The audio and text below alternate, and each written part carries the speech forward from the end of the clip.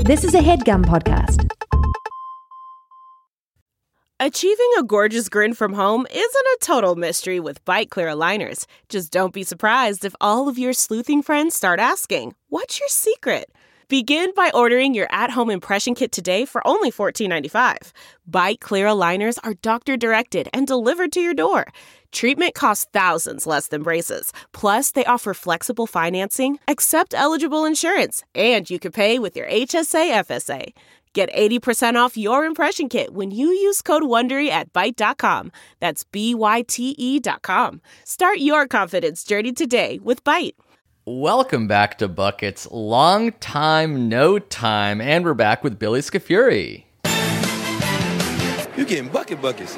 Yo, it's been a minute. And we're back, bro. Summer vacay is totally over. Our team's lost, and we're like, well, there's nothing left to talk about. The Knicks and Lakers aren't even in the playoffs anymore. Who's still playing? It doesn't even matter. Right. There were advertisers, and they were like, you owe us multiple episodes. And we're like, yeah, the Knicks got bumped. Trey bumped us. Sorry. Yeah. Sorry, Hawthorne. I will say the teams that we lost to are looking great. So our losses in the first round look a lot better now, 3 weeks later. You know, I wonder, is that true? Like, is that how you actually feel? Because I tell myself that it's like, all right, well, we lost to the surprise team right now. But, like, ultimately, it doesn't feel that good, one way or the other. Yeah, well, I feel a little good because the Suns might make the finals, and the Lakers were very close to beating the Suns before Anthony Davis got hurt. So I could be like, oh, our team is still great. Right. If we just didn't get hurt, we'd be in the finals, which is what a bunch of teams think right now. And that's, I guess, a healthy approach. I'm a little bit more cynical, where it's like, who cares about the theoretical? I have no idea if we would have won in the second round. We got smoked in the first. I don't think that, like, the truth played out. Imagine if Randall didn't play, then you can sort of convince yourself. It's like, yeah, we lost in 4 or 5, but yeah, I don't think you're hearing me. I don't think you're hearing me. Sentences that start with imagine if just don't matter ultimately when it comes down to did your team win or lose. That's right. Yeah, we're in the business of wins and losses. Well, not so much us, but the athletes. You're lucky that you hate a team as much as you love a team, and that team is still playing right now. So you do have like some sort of vested interest in an outcome. I don't necessarily have that anymore. Yes, that's actually a good place to start. I keep reading. There's like a Bill Plaschke article and LA Times article about how the Laker fans should be rooting for the Clippers because they're from the same city. Yeah. And I'm getting some grief from mutual friend Ben Schwartz that I'm not rooting for the Clippers, that I take joy in the fact that the Clippers are losing, that it's like it's kind of messed up of me. But, yeah, well, that's also Ben's vibe with you. He will always find the thing that's kind of messed up about what you're doing right now. So as a non participant in this Lakers-Clippers sort of rivalry, do you think it's messed up that Laker fans are rooting against the Clippers, or does it make sense that's how rivalries work in sports? I think any fan can live whatever fan experience they want. I'm fine with a Lakers fan saying, I live in Los Angeles, I want to see my city succeed. And I'm also fine with the Mets fan who says, screw the Yankees. I mean, to each their own. I don't think that there's a blueprint. I take issue with Bill Plaschke saying, this is what fans should do. Because you're just one fan too, Bill Plaschke. You just have a pen. So you don't tell us what to do. We will do exactly what we want. Thank you very much. But he's like, yeah, it seems like 90% of Laker fans are rooting against the Clippers because there is a rivalry now for the first time in this intercity relationship. I mean, you're a Mets fan.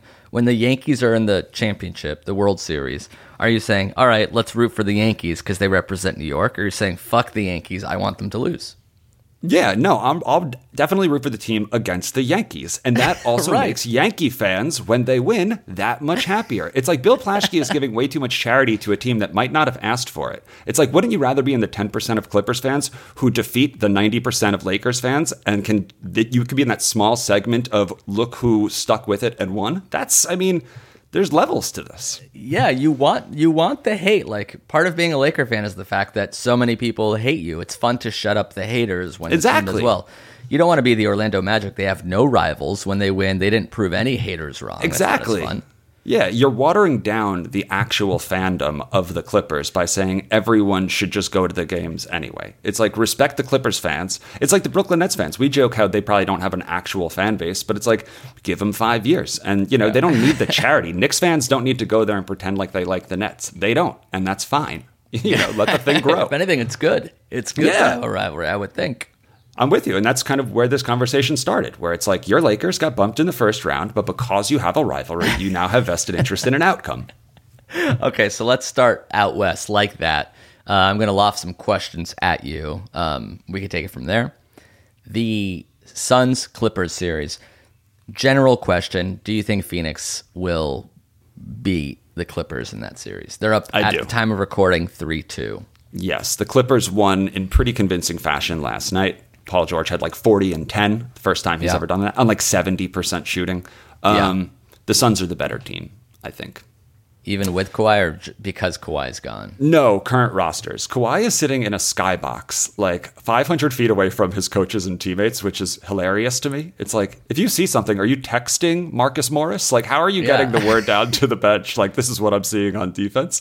But aside, yeah, it's weird. Like everything Kawhi does is weird, and it's like a fun wrinkle to have a superstar that's so unlike other superstars. Correct, the outlier. And I do have this sports hate for him because he strung the Lakers along and then chose the Clippers 2 years ago. Doubt. Of course, but it's kind of fucked up, right? Like, yeah, it's weird. It's weird, but I think negatively weird. I think it's bad for the team, seemingly, to have your leader, quote unquote, like so removed from the game, like still there watching. And by the way, not cheering. Everybody's cheering. He's stone faced. He doesn't seem to care. We're assuming he's watching the game. He might be like just totally tuned out, thinking about something else. Yeah, exactly. He's like, and that Mike Breen call was very funny. Where it's like Kawhi's going crazy because the crowd erupted, and an all-time like booth moment. I'll say this: the best explanation I heard for why he would be so far away is if he does have a knee injury, he can't have a player diving for a loose ball and landing on his knee. But to that, I would say, sit 3 rows back, be in leaning distance to the bench where you can lean in and explain, and then get to your safe zone, away from the splash zone. I mean, maybe I'm reading too much into it. Maybe he is there in the locker room at half saying, this is what I saw from the bird's eye view, and I think we should be here. But, like, you see players like Chris Paul. He's on the bench, borderline coaching the team. He knows what he likes, and he's been in the league for a while, and he's dispensing wisdom, even though he can't play.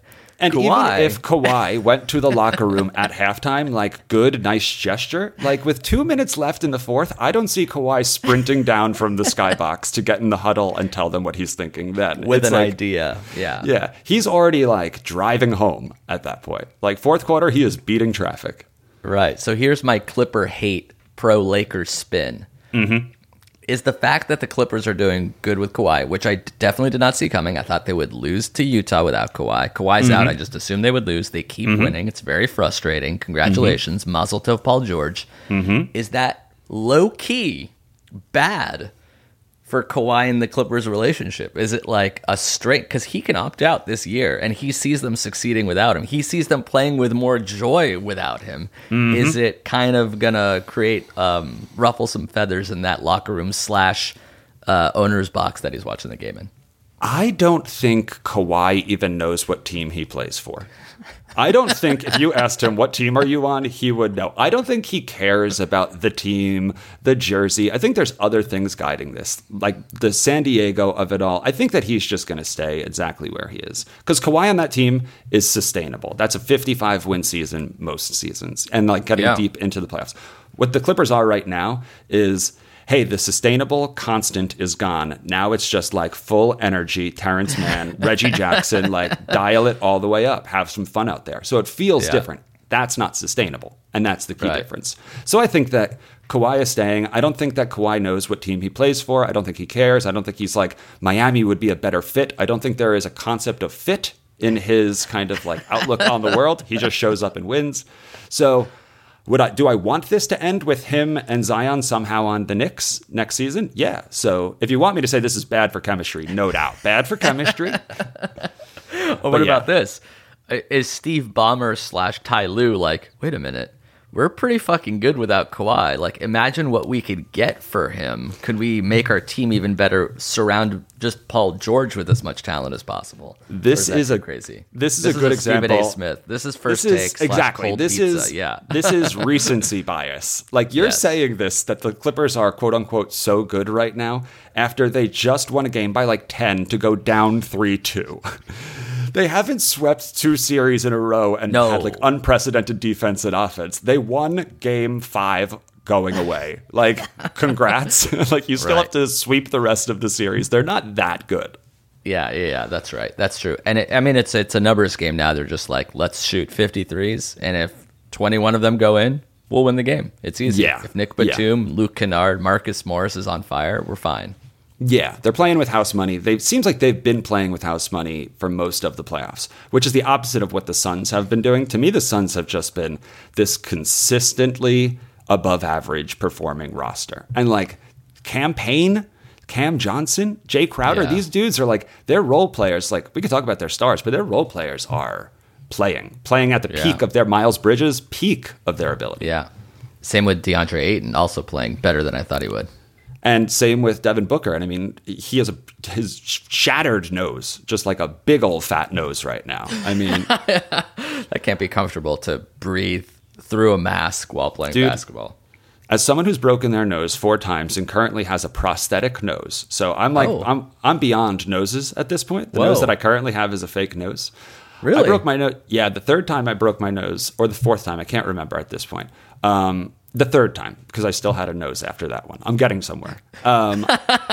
When you break your nose, the pressure that forms in your nose, around your eyes, your sinuses, everything collapses and stops. So you can only breathe out your mouth. So people are like, wow, that mask must have been uncomfortable. My man had like forces of pressure, like pushing into his face for that game. I have no idea how he came back to that game.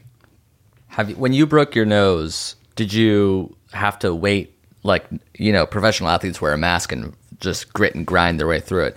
As a, I don't know, rugby player in college, are they also giving you a mask and saying player? They're like, you don't play for another 2 months now. No, broken noses are a lot like broken toes, where they're like, there's nothing we can really do for it. But the last time I broke my nose, all of the bones fell apart. Pile of dust, no nose left. And that's when they were like...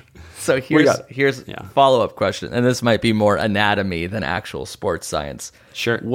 Like, I look at a skull and there's no nose. It's almost like the skull has like the beginning of a nose in between the eyes and then nothing. So it's not a bone. It must be something else that's giving it this shape. Do you know what that something else is? Is it the same thing that ears are? Because I'm not a nose doctor. Not a nose doctor. I'm a nose breaker. All I know is that when I do have a nose, it breaks.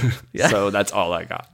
If there's any nose experts out there, though, I mean, we've kind of pivoted off to basketball, but we'd love to nose more about nose. Yes, nice. Yeah, is it the same? Is it cartilage? Is that what the ear is and that what the nose is? Because, like, noses do have different shapes. Like, this is a shape, but it's not a bone. I'm knocking the bridge of my nose like a door right now, and there is a knock sound. I don't think that's cartilage, but again, I don't nose. Okay, so we think Phoenix will win. The Clippers, valiant effort, but ultimately Kawhi that's what I probably think. Going to stay. You think so too? Yeah, I mean, every time I think I know what the Clippers are going to do, they do the exact opposite. It's frustrating to root against him. I assume it's weird and frustrating and bizarre to root for them because they lose when they should win and they win when they should lose. And there's seemingly no exceptions to that rule. They go down 0-2 with Kawhi against Dallas at home. Okay, they're toast. Then they go on the road and they win. They struggle against Utah with Kawhi. He injures himself. Then they win without Kawhi. They lose at home versus the Suns. Okay, so the Suns are better. Then they go to Phoenix and win there. So I'm like, I think they'll win Game 6 at home, so they'll probably lose. But now that I think that, maybe they're going to subvert that expectations and they'll win at home and lose Game 7. I don't know what's going to happen. Right. You're better to just go for like hibernate for 4 days, 5 days, just find out how this all ends because there's no predicting is the truth. I will say a humorous thing. I saw that the Clippers were 18-1 to win the championship before yesterday's game. Okay. And I put $20 on them to win $360 if the Clippers win the championship because I'm like, if this bizarre, wacky, crazy Clippers season ends with a championship and I'm upset, at least I'll have $360. $360. What a random number. That will bring you joy. This will solve my problems.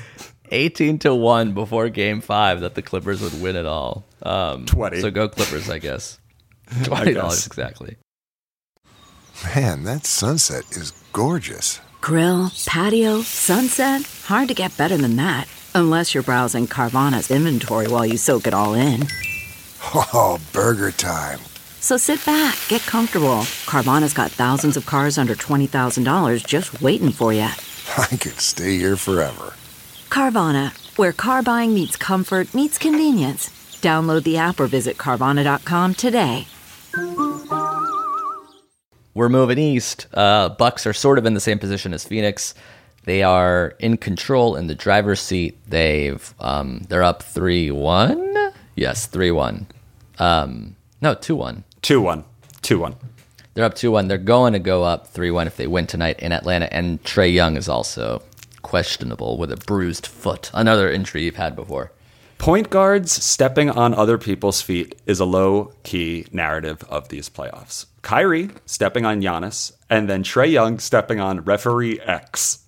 Yeah. Referee X, man. Referee X-Man. Professor Xavier. Are we as fans allowed to be pissed at that ref? I know there was nothing malicious, just bad luck, but like, yo, Trae was the most exciting narrative left in the playoffs for my money. And then you get in his landing zone? You call that. You don't do that. Well, he was standing out of bounds. Trae, for some reason, angled his leg so far back to start running that he twisted his ankle on a ref. Yeah. Call me crazy, but referees should have the foresight to say, hey, I'm already a little too close to that guy. Oh, interesting. He took out Trae Young. He took out Trae Young. It's a 2-1 series. This thing was alive before Trae went down. Hey, it's still alive now. The Hawks are another team that I keep thinking are going to lose and keep pulling it out. They shocked the world. They beat the Sixers since we spoke last. That I feel like you were a little bit early on the Hawks bandwagon. Was that before they beat the Knicks or after they beat the Knicks? We were like, wow, this team's for real. I think when it really hit me was when they were going up against Philly pre-series and they had just waxed the Knicks so bad that I just saw all the talent. And the worst thing happened for Philly, which was that Ben Simmons remained Ben Simmons, if not worse version of Ben Simmons. So it was like, well, shit, now the just like waves of talent that Atlanta could throw upon you could really be a problem. And I think I said they could win like maybe 2 or 3 games, but it was hard to imagine them winning 4, which is what they did. But they did. They're crumbling now. Bogey is less healthy. Trae is less healthy. And I kind of think the party's over. Yeah. It's hard to play 40 minutes every other day for weeks at a time. You saw what happened to the Nets. Like they have an even less of a bench than Atlanta did, but Durant, at minute 52 of an overtime game 7 was running on pure fumes. And you also like after the Clippers won yesterday, it seemed like Rachel Nichols and everyone's first question was just like, you guys have played 18 games in 36 days. Like, how do you feel? Yeah. That must be insane. But isn't that question more or less true for most of the teams in the NBA? Like, haven't most teams played an enormous amount of games in the last? I guess some have had playoff breaks, but ultimately, like, it's been a condensed season for everybody. I think for the Clippers have had, because they've gone to 7 games and then went to 6 games, they haven't had a day off, like more than a day off in between games since the playoffs started. Okay. They've literally played every other day since game 1 versus Dallas. Got it. 7 games against Dallas, 6 games against Utah. Then that Utah series ended on a Friday night, and then they played the Suns Sunday morning. So I should probably adjust my sympathy meter a little bit. It's okay, a lot. my bad. Yeah. But regarding the Atlanta injuries, I don't know if that's holds true. It just seems like they're just like having those tweaky, annoying injuries that a healthy Milwaukee team should just absolutely pummel. And also, Capella didn't play like the last quarter of the fourth quarter of one game. It's starting to feel like, I don't know, the heat that I was feeling from them is starting to dissipate. Yeah, and if the Bucks win tonight, it's probably over. They're up 3-1, and they're going to Milwaukee for Game 5. Yeah. And if they win tonight, odds are Trae Young is banged up. Because Trae Young's going to go tonight if he can go tonight. Yeah, he'll play on a bruised foot and a sore ankle, and he may ultimately cost like the team. Young, That's right. Okay, so after this playoffs, if you were to re-examine the Trae Young for Luka Doncic trade, which happened 2 years ago, and I don't know if you remember, but the Hawks also got a pick that turned into Cam Reddish in this deal. So let's examine it as Trae Young and Cam Reddish, who hasn't played in a while, for Luka Doncic. Do Do you think that trade is fairly even? Do you think the Hawks have now won that trade? Do you think Hawks fans care about not having Luka Doncic? Are they all in on Trae? Yes, I think that Hawks fans have officially gotten over that. I can't speak for them, but if I was them, I will have officially gotten over that. Yeah. Luka is a generational talent, but so is Trae. So is DeAndre Ayton. So is DeAndre Ayton. Like, the two dudes that like kind of get left in the dust in the conversation of Luka's draft are still in the NBA playoffs and like leading their teams in unprecedented ways. So, look, Luka's amazing. All their front office and coaches have just bounced. It seems like he might have more power than a 22-year-old should. Trae's culture seems like people are really enjoying Atlanta. So I'm fine if I'm an Atlanta fan. I'm like, yo, we are on the rise. Yeah, it seems like if they didn't win, it's close enough and they're having such a good time that it doesn't matter. Like, I don't think any Hawks fan is mad to have Trae Young. He's ridiculous. Fits the culture. Both teams fit the cultures of both organizations. I feel like Dallas has white Euros. Like, they've just like, that's just who gets the white Euros. It just is what it is. That's their shit. Yeah. Right. Who would you like, if you're looking back on it, is Luka still the clear number one? I think he is, just because he's just by default taller and bigger, and that's more helpful in the playoffs. Like, he can guard Kawhi and Paul George. Maybe not well, but like Trae Young, you have to the Hawks put him on a player that just sits in the corner because he can't really defend anybody because, you know, he's 6 feet tall and weighs less than you. He's just happens to be a small guy. That being said, his offense more than makes up for his defensive inability right now, because he is, you know, sometimes can go off for 40 and 10 and it just is completely not phased by road crowds. He went into MSG, the loudest arena in the playoffs, and Loved just it. fucking iced everybody. Loved it. He loved it. Took a bow at the end of it. Yeah, he loved it.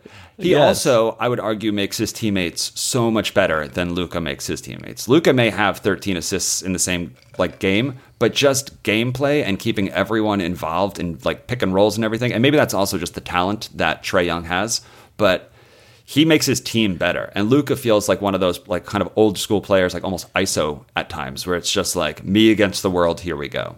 Right. And it's funny that they're both point guards because they look completely different. Completely like different. Small, crazy shooter. The other one is this huge, kind of laboring, slow, almost like a Jokic type at point guard, but they play the same position.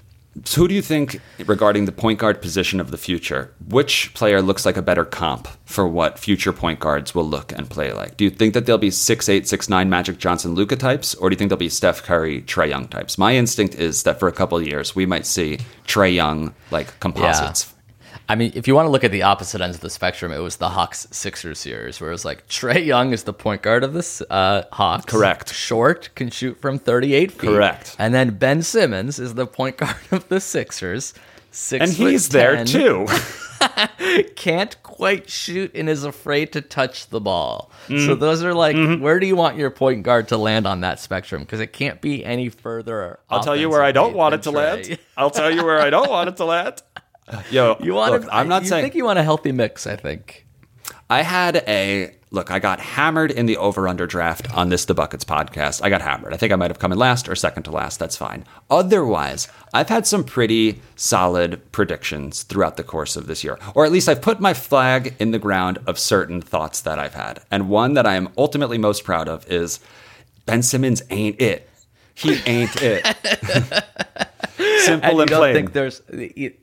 He definitely got exposed in the playoffs, and you've been watching him all season. You're like, wait a minute, there's something wrong with this guy. Yes. I don't see how he can be the point guard of a championship team like everyone else does. And then he drives to the paint, coach has a layup, and he kicks. And he kicks every time. Yeah. Okay, sorry. I remember you saying he doesn't. It's not that he shoots poorly. He does not shoot. He doesn't shoot. He doesn't shoot.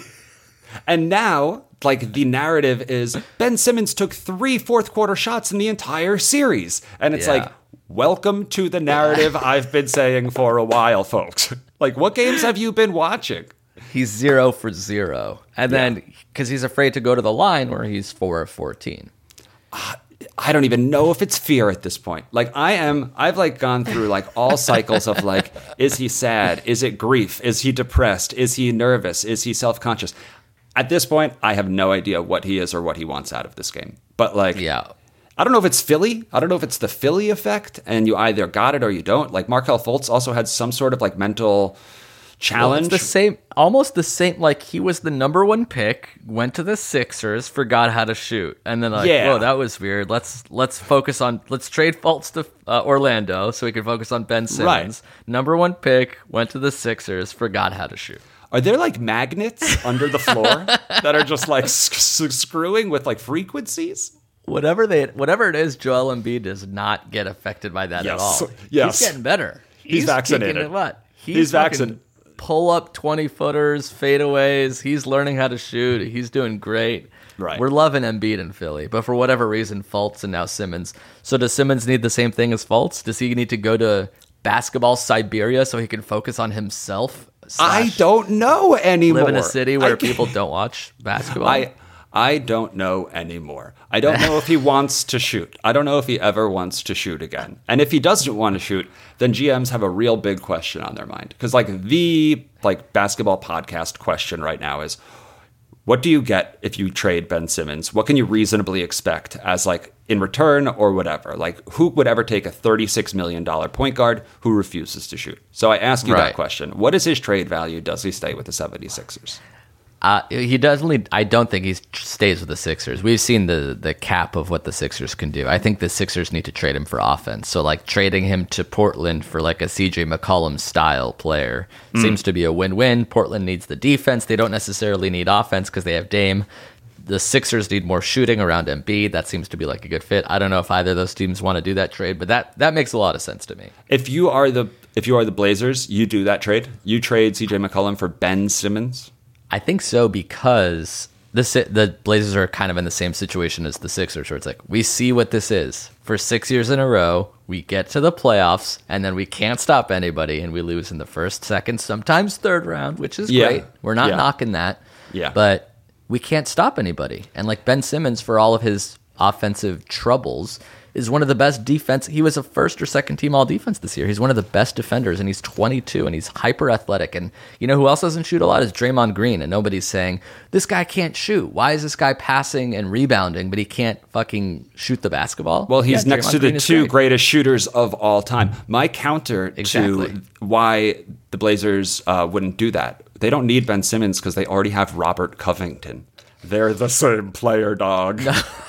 6 points, Covington is 3 5 and D. assists, 8 rebounds, 2 steals. Simmons is the 3 and the D without the 3. Dude, you can get Robert Covington for $29 million cheaper. They wish. The Sixers wish Ben Simmons shot as well as Robert Covington at all, ever. I think that the Warriors are the one home that actually makes sense, where it's like, don't want to shoot? Well, you have the 2 greatest shooters in the world coming back next year. If you could do a Wiggins plus picks or something like that. What about a Simmons for Draymond swap? That's why they're literally getting a younger, probably a lot worse version of Draymond Green. But you know what? At least he's 22 and not, 29. How old is Draymond? Imagine being a Philly fan and being like, yes, we finally got rid of that one guy who can't shoot. Who did we get? Well, we got this guy who plays with a backpack on. Doesn't shoot. He's also good at defense. Yes. Yeah. At least sometimes he's on like NBA on TNT, so that's kind of cool. Yeah, he is very well spoken. He's a good dude. Whereas Ben Simmons, nobody wants to hear him talk either. No one has ever heard him talk, I don't believe. It's weird to feel bad for this 23-year-old multi-millionaire dating a supermodel who's living his dream in the NBA. He's an all-star, and we're all like, I feel bad for this guy. He's shook. He can't shoot. He's got the yips. I'm like, you don't have to feel bad for him. I think he's okay. He'll spend a summer working on his shot. And like model girlfriend $1 million aside, like I don't feel bad for him. I'm just looking at a basketball player right now. I'm looking at a basketball player not play the game. Like I feel bad for me watching this basketball player. It's like, why didn't he just dunk that ball? He was under the hoop. Why would you kick it out? Yeah, they really pointed in on that one because he thought he was going to get fouled and then the defender just didn't jump at all. So he looked really, really silly going up for a wide open dunk and then passing it off. How many text messages do you think Joel Embiid got throughout that series from his boys, from his friends saying, yo, why doesn't Ben shoot? Like, if I'm Yeah. Joel Embiid, I'm irritated by having to answer that question on text threads. Yes, that's that, and that's another reason why they're probably shipping Ben Simmons for the best package they can get. Remember when they probably could have gotten James Harden for him? Yeah. Yeah, I do. Sheesh, that seems Yeah, I like do. a great upgrade for them. Now that I think about Yeah, I it, do. wow, you can get you can get James Harden. He's pretty good offensively speaking. Yeah. Something that we haven't spoken about because it didn't happen was the Bucks Nets series. Before the series, I really thought the Bucks would win because they were the better complete team. They've played together. The Nets were sort of cobbled together, 3 superstars without much of an identity. And then after a few games, I realized that I was wrong. Fortunately, Kyrie got hurt. James Harden couldn't play, and the Nets still almost won, but the Bucks ended up winning in 7. Correct. But the Nets really changed my mind about how powerful it is to just have Kevin Durant, Kyrie Irving, James Harden, and really it doesn't matter about anything. Doesn't else. matter. Yep, correct. Yeah. Yeah. It's like, because there are three-headed monsters before. Even like the Bucks, we've talked about it. But it's like Giannis, Holiday, and Middleton. That's 3 like borderline Solid. all-stars or All-stars. all-stars. Yeah. But then you talk about the level up to Durant, Harden, and Kyrie, and it's like, yo, those are 3 of the 5 best players in the whole league. It's just so Yeah. unfair. And if they stayed healthy, they don't see a game 6. They're winning most series 4-1 every series. Like they Durant were alone almost did it. like, we forgot, yeah, for real. And we forget like that like fancy play where Blake Griffin did like the behind the back and then they threw it off the backboard. Like they were just clowning out there when they were healthy. Yeah, but do you think their championship window is like closed? Like, was that it, or like, do they No still way. have another year or two? A year or two. They have as many years as those dudes agree to play together. They will be the championship favorite. Like, 'Cause they're- at I least think 3 or they're 4. all No over one's 30. old. Yeah, They're all but they over don't 30, play. but yeah. Outside of injuries, they haven't like their game hasn't been forced to like transition. None of them are playing over the rim. You know, they're all jump shooters who are just going to be firing. They're a problem. They're So- going to win the NBA championship next year.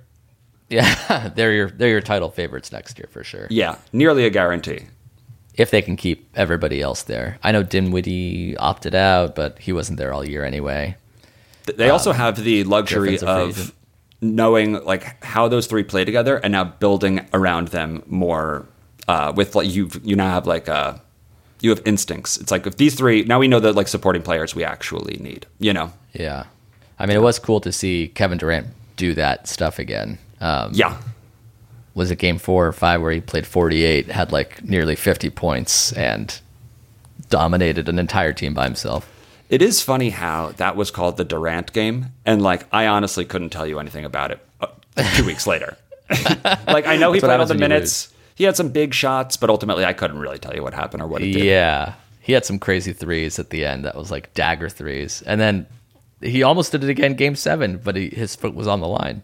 Yeah, and it timed out really well for you and I because I was, well, at least for me, I was, we're on a text thread with Marty Michael, Yeah. and he was being very anti-KD just days prior.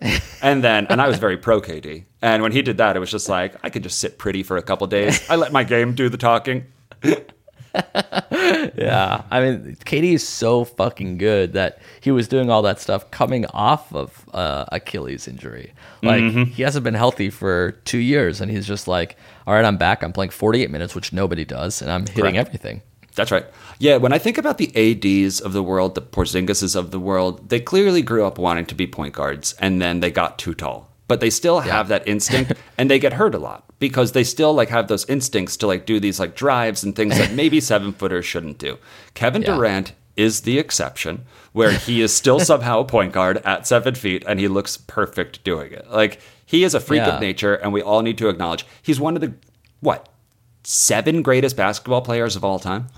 Yeah. Well, he's also got very tight handles for someone who's 7 feet tall. Like, I'm saying. you see even Paul George is like kind of loosey-goosey because he's like 6'9", and it's kind of easy to steal.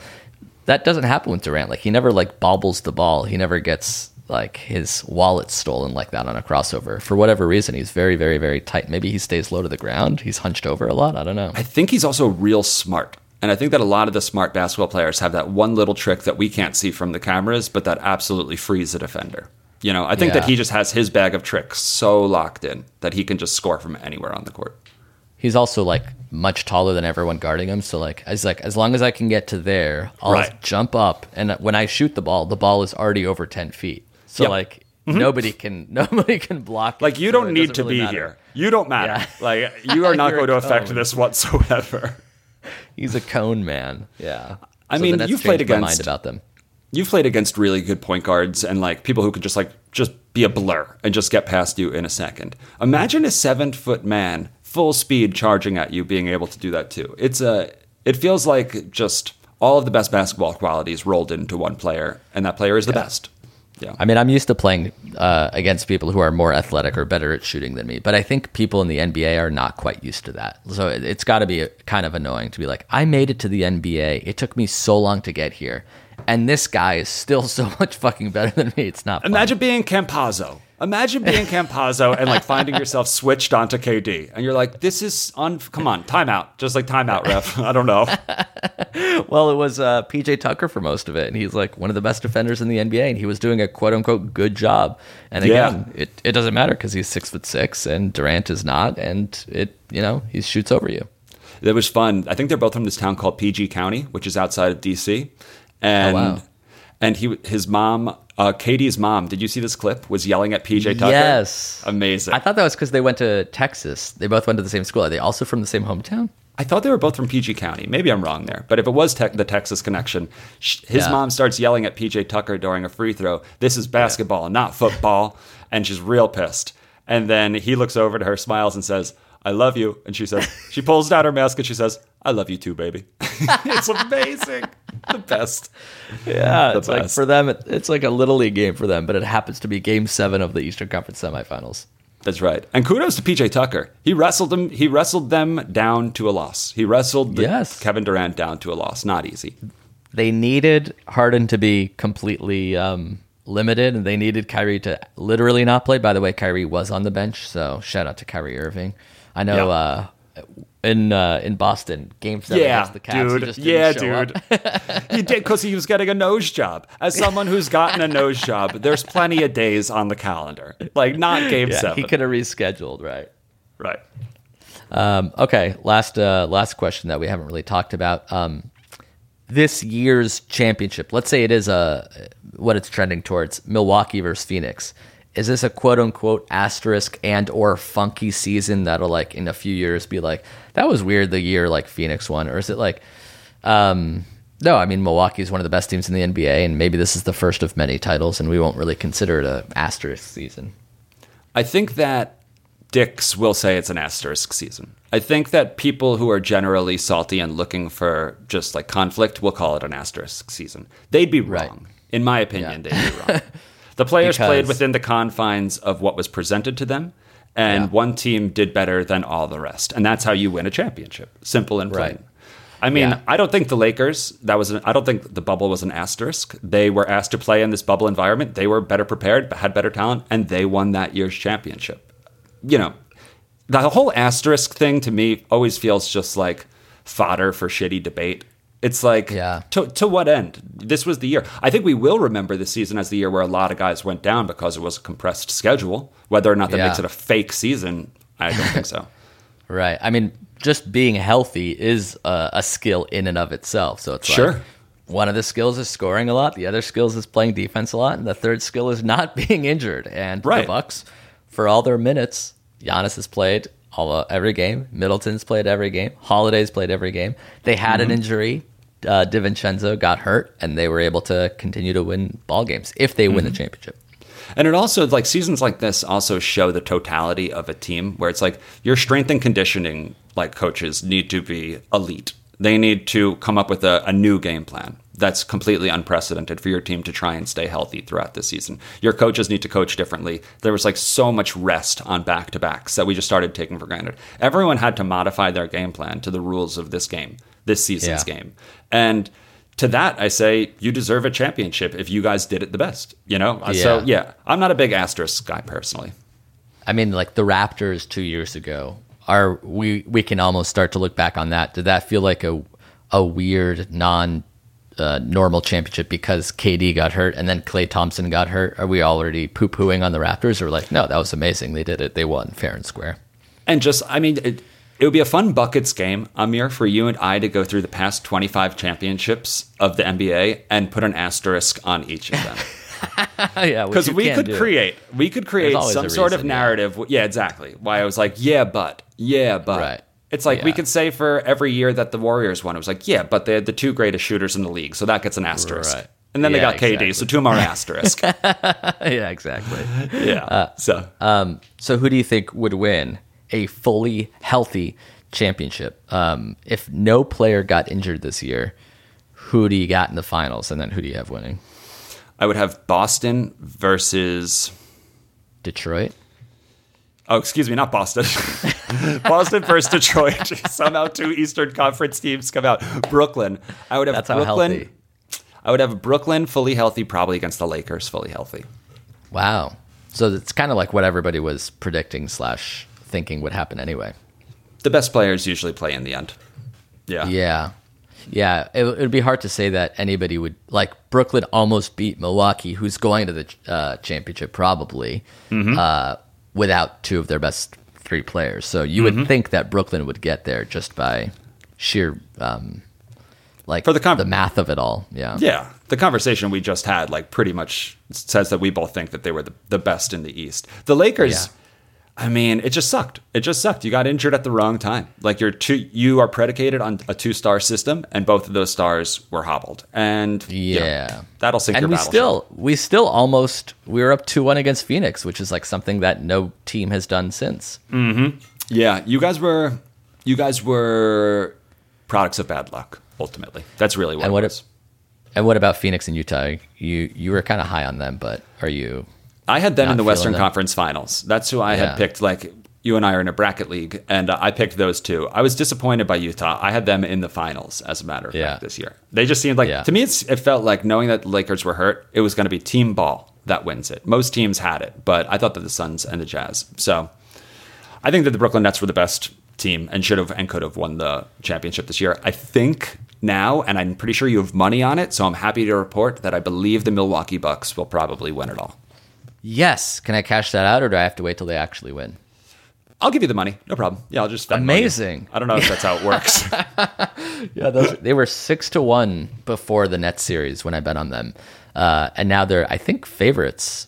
Might even be even money or minus money to win the championship, because they're probably going to, if they win the next 2 games, they'll have like a week off too to rest up before playing.